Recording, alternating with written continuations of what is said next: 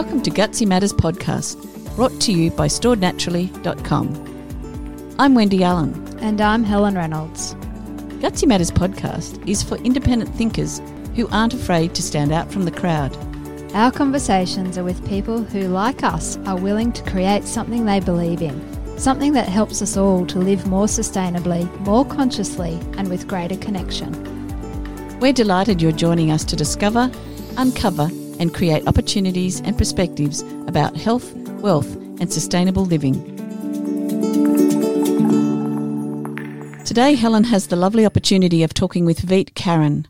Veet is the creator, owner and inspiration for Veet's Vegan Cooking School in Mullumbimby in the Northern Rivers region of New South Wales, Australia. And we are really looking forward to hearing all about her creative cooking adventures. Hi, Veet. Hi, how are you? I'm really well, and it's lovely to talk with you. One of the things that really inspires me or makes me feel like I kind of already know you just a little bit is that in your journey, let me go back a moment. You became vegetarian when you were sweet 16. Yeah. And started your catering business in about 2008. So you were a teacher in between, sweet 16 and the end of school, and you had a whole career as a teacher, started your catering business in 2008 and began a cooking school in 2010 and started an official vegan chef course in 2014. Yes, that's right. So that in itself is a really interesting story, but one thing I really love about your story is that when you were 16, your mum said, you can be vegetarian, but you have to know how to be a healthy vegetarian. And it started you, I guess, on a life journey of knowing how to balance your foods and stay healthy all along the way. And that really rings true with me because when I became vegetarian, I could see a lot of people were living a vegetarian lifestyle on packet food, and it really didn't have healthy consequences or healthy outcomes, rather. And so I think we share the interest in eating lots of healthy green leaves and vegetables and fruits, diet without any preservatives, and where possible as much as, viable to be organic in our choice of fruits and vegetables and leafy greens. So I'm really thrilled to share this conversation with someone who shares so many interests with me. Thank you, Veet. Yes, you're welcome. It's lovely also that you share the same interests. Yes. So I just thought maybe because you have such an incredible wealth of knowledge about how to prepare vegan and vegetarian meals, that maybe you'd have lots of great tips about how to cook creatively, how to open the fridge and think, well, I've got a lot of these things. What could I make today instead of maybe being really structured about things? Anyway, I'll hand it over to you. How can we add more healthy foods and be creative in our cooking at the moment? Okay, yes, great. So I guess at the moment, some of you aren't probably going to the shops so often, and you probably have so much in your pantries and fridge that you can use. And if you, just yesterday, I decided that I just found a small packet of green rice. I don't know if you have used green rice. It's a beautiful rice. It's great. It can work in risotto, and it's also small, so it's a little bit more difficult to cook. So I had that. I don't know when I bought it. It might have been 6 months ago, to be honest. So I also, I've got quite a few cookbooks, and you don't have to have cookbooks because you can, get recipes offline now. But I bought a new cookbook recently that I wanted to use, and I knew that there was a rice dish in there, and I thought, I could use up this green rice in that dish. So I went looking for the book, and lo and behold, I couldn't find the book. So and it was a book by Hetty McKinnon. It's a new book. It's her new book, and so I knew I had another one of hers. So I grabbed that out, and there was no rice dish in that book. But I came across a millet dish with roast broccoli and sprocket, and it had a basil dressing. So I thought, okay, I'm not going to use millet. I was still quite keen on using up this green rice because I'm really trying to use up everything I've got at the moment. So I went with that, and I looked in the fridge, and I knew what was in my fridge. There was no broccoli and there was no rocket. So basically the only ingredients I had was the basil, the lemon juice and the olive oil. And I was still, this is what I teach in the training and the courses I run, that you can get an idea, you can get inspiration from cookbooks or online. And even if you've got none of the ingredients, you can still make it work, because it's the idea that you're getting from those recipes that bring you forward. And it gets easier and easier as you go along. So what did I have? Oh, I had zucchini. And in my fridge, and I had some spinach leaves. So I knew it was going to work. So I grated the zucchini, and then I thought because it was roast broccoli, I want a roast flavour. And I wasn't going to put the oven on, because this was for my lunch yesterday, and I got all this together in 15 minutes. So I went and I knew I had a red capsicum, so I just chopped that up and fried that up, and it gave the roast flavour, the roast like you would if you were roasting the broccoli, and it was absolutely delicious.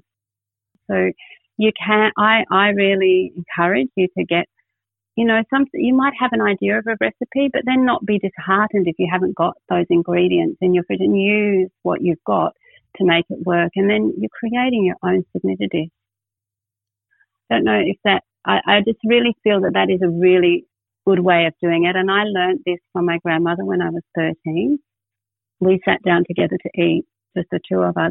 And she had this beautiful dish. And I said, Mama, that's what we called her, where did you get this idea from? And she said, well, I had a can of mushroom soup and I had some rice in my cupboard and I didn't have much else except the green veggies she had. And then I just thought I'll put those together and it will be delicious. And it was. So it is.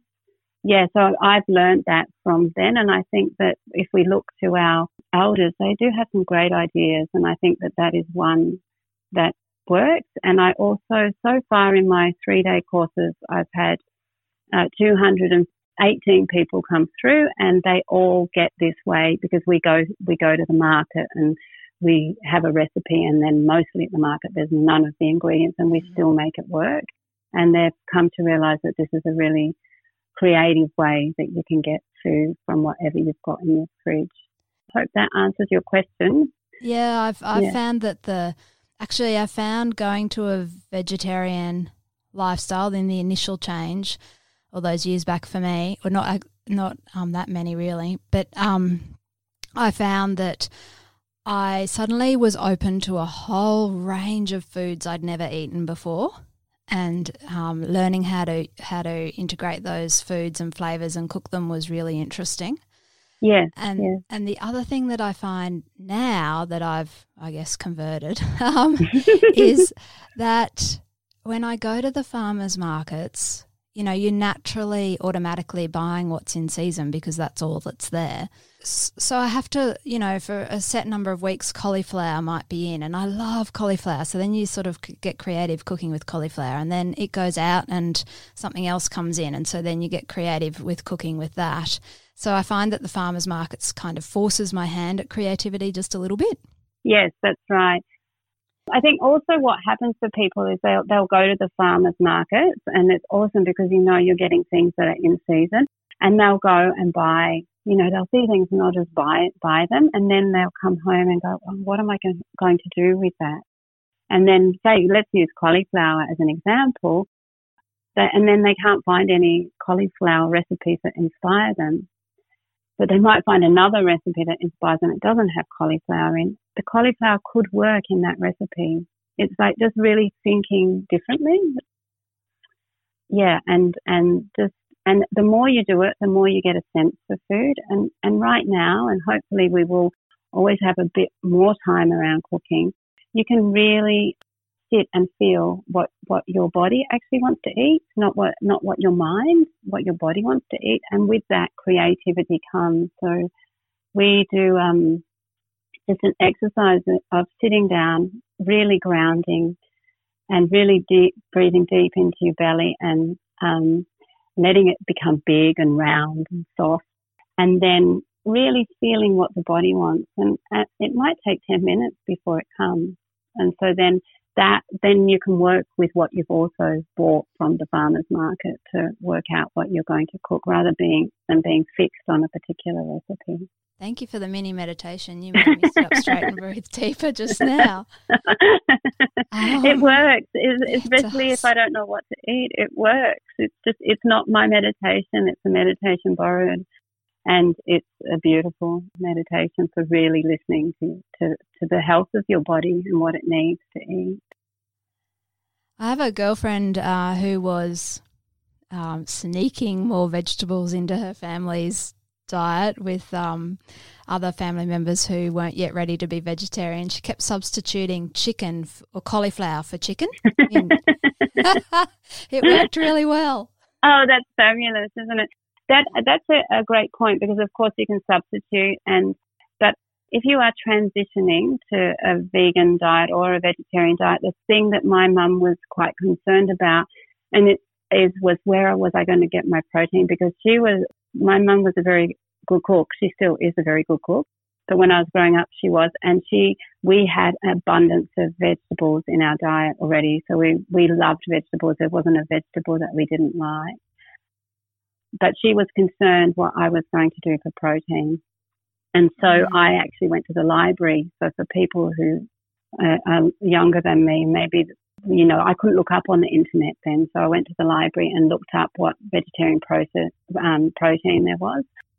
And I actually, so I followed that. So I always made sure I checked that I had enough protein in my meals. And why I say this now is when you have been vegan or vegetarian for a long time, you might not need to keep such a big check on that, because we get enough protein from our diet. But initially, if you've been used to having protein sources, you need to make sure that to stay full, you need to make sure that you substitute, that you make sure you've got, I even say complete protein. I know there's two schools of thought on this in the vegan movement, but I actually still make sure that I've got complete protein in most of my meals. So can you give us for any listeners who might be thinking about transitioning over or, just beginning their research, have you got a few little tips or pointers, or just like a 3-point kind of checklist for them to help them get started? Or yeah, in everything, or do you want me to talk a bit about protein? Or just a quick little guidance in the right direction in regards to protein. Okay, so where I up until recently I was catering on a lot of yoga retreats, and a lot of the people were coming and they were big meat eaters, and I wanted to make sure that they did not feel that they were missing out on anything in the retreat. So they would come along and they would love the food and they were full, and I really attribute that to making sure that in every meal I had the complete protein. In a vegan diet, things that already have complete protein are hemp seeds, quinoa, buckwheat, pepitas, and soy. And I know a lot of people don't want to eat soy. You don't have to rely on that, but, you have to work that out yourself. So they're complete in themselves. They have all the 11 essential amino acids that our body can't reproduce. But there are, I also, when I found that information out, I was like, well, this doesn't quite sit right, because I'm getting enough. I knew I was getting enough protein and I was full. So I looked at my diet and I eat a lot of foods that are traditional foods. So, for example, I love to have steamed vegetables, and then I love to make dal and rice to go with it. And dal and rice together, the grain and the legume, is a complete protein. So I did quite a bit of research on looking what people eat traditionally in countries, because meat eating wasn't a big thing in the past. It's just become more and more popular since 1940s. And most of the traditional, like I looked at different countries, they all had foods that comprise a complete protein. So I feel that, our bodies know how to eat when we really listen to it. And so when you make a combination of foods, like if you combine grains with legumes or beans, that's a complete protein. So I don't know if everyone knows, but peanuts are actually a legume. So people who are having peanut butter on toast for breakfast, they've got their complete protein. And then if you combine nuts and grains together. It's a complete protein. Pesto pasta is a complete protein. And then if you combine the beans and legumes with the nuts, that's a complete protein. And hummus is a great example of that. So for me, that I just see that people, I had a lot of friends who became vegetarians through meditation, and then after 20 years of it, they said that they actually were unwell, and that their doctor said, you've got to go back to eating meat. And they felt really uncomfortable about it. And I looked at what they were eating. They'd just taken the meat out of their diet. So sometimes they were just having a salad, you know, which is fantastic, but they were having a salad for lunch, and they hadn't put in any, you know, hemp seeds, or because hemp seeds weren't around then, but they hadn't put in any hemp seeds or toasted sunflower seeds, for example, or they hadn't had any rice. They just were uncreative around their cooking. And yeah, so I feel for me that when you're transitioning, it's great to make sure that you've got some of those, you know, complete protein foods or the combination. But I think also not to go overboard, because you don't need nuts in everything. You know, you can easily look up online how much you need of something. Like yesterday I was looking at immune boosting foods, and I know all the immune boosting foods are zinc and vitamin C. That's really good, but selenium is also important. And to get enough selenium in a day, you only need 3 Brazil nuts. You don't need a big handful of them. So yeah, it's just about now we've actually at the moment we've got a bit of time. We can really look up things, you know, and start forming our own opinions and looking at what we feel we need for our body's health. Yeah, I really appreciate you sharing those pointers, because when I switched over to being vegetarian, I definitely didn't have as clear an idea about mixing the grains and the legumes and the grains. As you've just described, that would have really helped. Yes. But I did learn not to eat too many nuts, not to fall into that trap of those magnificent vegan, you know, treats that are made on pureed nuts, essentially. As delicious as they are. I learnt to resist, because I really wanted some space left for leafy greens and fruits and vegetables. That's right. And that continuing with the nuts, for example, when I started the vegan chef training 5 years ago, there was just things started to come in, like vegan parmesan. You don't need to go to the shop and buy vegan parmesan. Most of it at the shops isn't going to taste like vegan parmesan anyway. But there's a sprinkle that you can make. And so that was with cashews and almonds. And I thought, well, I don't want cashews and almonds on my pasta. I feel like I've got enough there anyway. But it is nice to have a sprinkle. So one of my trainees, he experimented and toasted up pepitas, which are, seasoned pepitas are a complete protein. And he toasted them up and put them with some nutritional yeast and some salt, and it's delicious. And we have that as a staple we have that as a supply, a stock in our fridge at all times. Because if I want to make a really big salad, I can just put on a couple of tablespoons of that, and I've got my complete protein without having to grab handful of nuts or having a Snickers bar made of loads of nuts or something. Not that I'd put that on the salad. I think too the point is we need far less protein in terms of like physical volume than we imagine. That's right. Yeah. You know, it's not like we need a huge big steak volume. You know, I just still find how I grew up on a beef farm. You know, I just still find if someone mentions protein, the first image that comes to my mind is a plate with a huge big like ribeye fillet or something on it. That's right. And I would say the first talk I would do on a yoga retreat when people are coming to eat is like, you maybe need to think a bit differently about where the protein is, even if you have, because they had a treat, they had a dessert. Even if you eat every component of this meal, there's protein in every component, even the dessert. So it's like all that combining, it works. With the protein, it does depend on how much exercise you're doing as well. And like, you know, my brother bodybuilds, so he needs more than I would, for instance. So, and he's much bigger. Like taller. He's very tall. So I didn't know we'd talk so much about protein, but I really enjoyed it. Thank you, Veet. You're welcome. What about leafy greens? I just love leafy greens, and whenever anything goes wrong, nothing goes wrong, I suppose, but you know, if I feel discomfort in my body, my first thing to do is always add more leafy greens.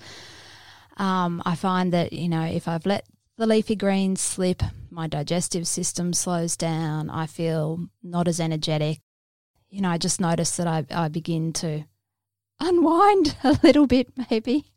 And I add more green and I'm off and ready to roll again. So can you offer any insights into that? Yes. Well, I've always, you know, had leafy greens in my diet, like I said earlier, and they have so many different nutrients in them, and they're all varied nutrients. But I think that, you know, for iron, or calcium, for magnesium. So it's just, if you're not used to eating a lot of them, then you maybe just finding the ones that you do like first and adding them in slowly.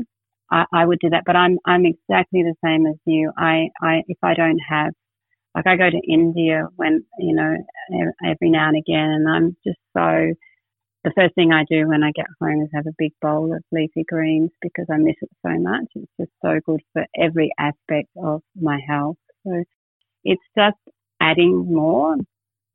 If though that you know, the research around isn't conclusive because there isn't the money in that, you know, people haven't put money in research. But if you are struggling with iron intake, which some people do, and you found yourself you've been eating lots and lots of kale or spinach, and you think it's still not working, you may want to wilt it. You just have to put it in a frying pan or a pan just for just a few seconds, because that, maybe a minute is better than a few seconds, but that will get the oxalates off. And it is thought that the oxalates on leafy greens can inhibit the absorption of iron. So I would look into that. Maybe there is only been a little bit of research done around that, so it's not conclusive, but it's something that some of the people coming through my course have had more success of getting more iron through wilting the leafy greens a bit. Oh, I love wilted spinach, and lately I've been wilting it in sort of big chunks so that it comes out like a... Oh, yum. I don't know. It sort of, to me, it reminds me of when I used to love salmon. Really? Wow. Yeah, it's quite, I don't know, listeners will probably think I'm a little bizarre now, but anyway, I steam the spinach so that it comes out in a big sort of chunk that you can't really pull apart. You know how the leaves wilt kind of together? Yes. And then I have to cut through it and eat it a bit like a piece of meat. But, you know, put a sauce with it and some rice or something like that, some other steamed veggies, and I just think it's delicious. Oh, that's so great. That just reminds me of collard greens. I don't know if you get collard greens wherever you all are, but they're an African green, and they're very popular in the south of the United States with the African people who went over there, and they're delicious. Like, if you get them, you just take the stalk off like you would a kale and chop them up as fine as you can, and then just pop them in a fry pan. You can use oil, but if you're not into using oil, use a bit of water. Add some garlic if you like, and some salt, and they're so delicious. I find them so delicious, but they also have a chewiness, which if you ever, you know, like people say, they've given up meat because they want to for the animals and for their health, and but they miss chewing something, and that collard greens, it will just gives it to them. So it's I get what you're saying about the spinach and the salmon. We've got a few minutes left, and so I just wondered if you would give us a few pointers about how to flavour meals. I find I absolutely love garlic and chili, but I am finding that everything has a garlic and chili flavour, and that I'm lacking variety. Right. Yes. Yes. And I had to cater for a lot of, some retreats that didn't want any garlic or onion. And it was fascinating because the flavors come through all the more. It's hard to give that to someone who's used to having lots of garlic, but I don't cook with garlic for everything. And I like to use fresh herbs. Fresh herbs really, really makes a dish. And if you find the fresh herbs that you like everyone is very different, but they have so many properties. Lots of the herbs have iron, they have vitamin C, they have all sorts of nutrients in them. So fresh herbs is great if you can get them. And spices, different spices. So just yesterday I made for some people who are ordering food from me at the moment, a Lebanese 7-spice mix, and it was so delicious. It just, made the dish just come alive. And so those, I have that recipe on my blog, but you can find different spice combinations and they just really bring out a dish. Yeah. And if you want to get the best out of the spices, you dry fry them first before grinding them, and then that really brings out a good flavour. You've really hit the nail on the head, because late last year I was away for 3 months and my herbie patch, my herb garden, was neglected. I wasn't there to look after it. And that's what's missing. Thank you very much. Yeah. I just put on my blog a Greek lentil soup. Oh, the Greek food. Well, I like all food, but Greek food.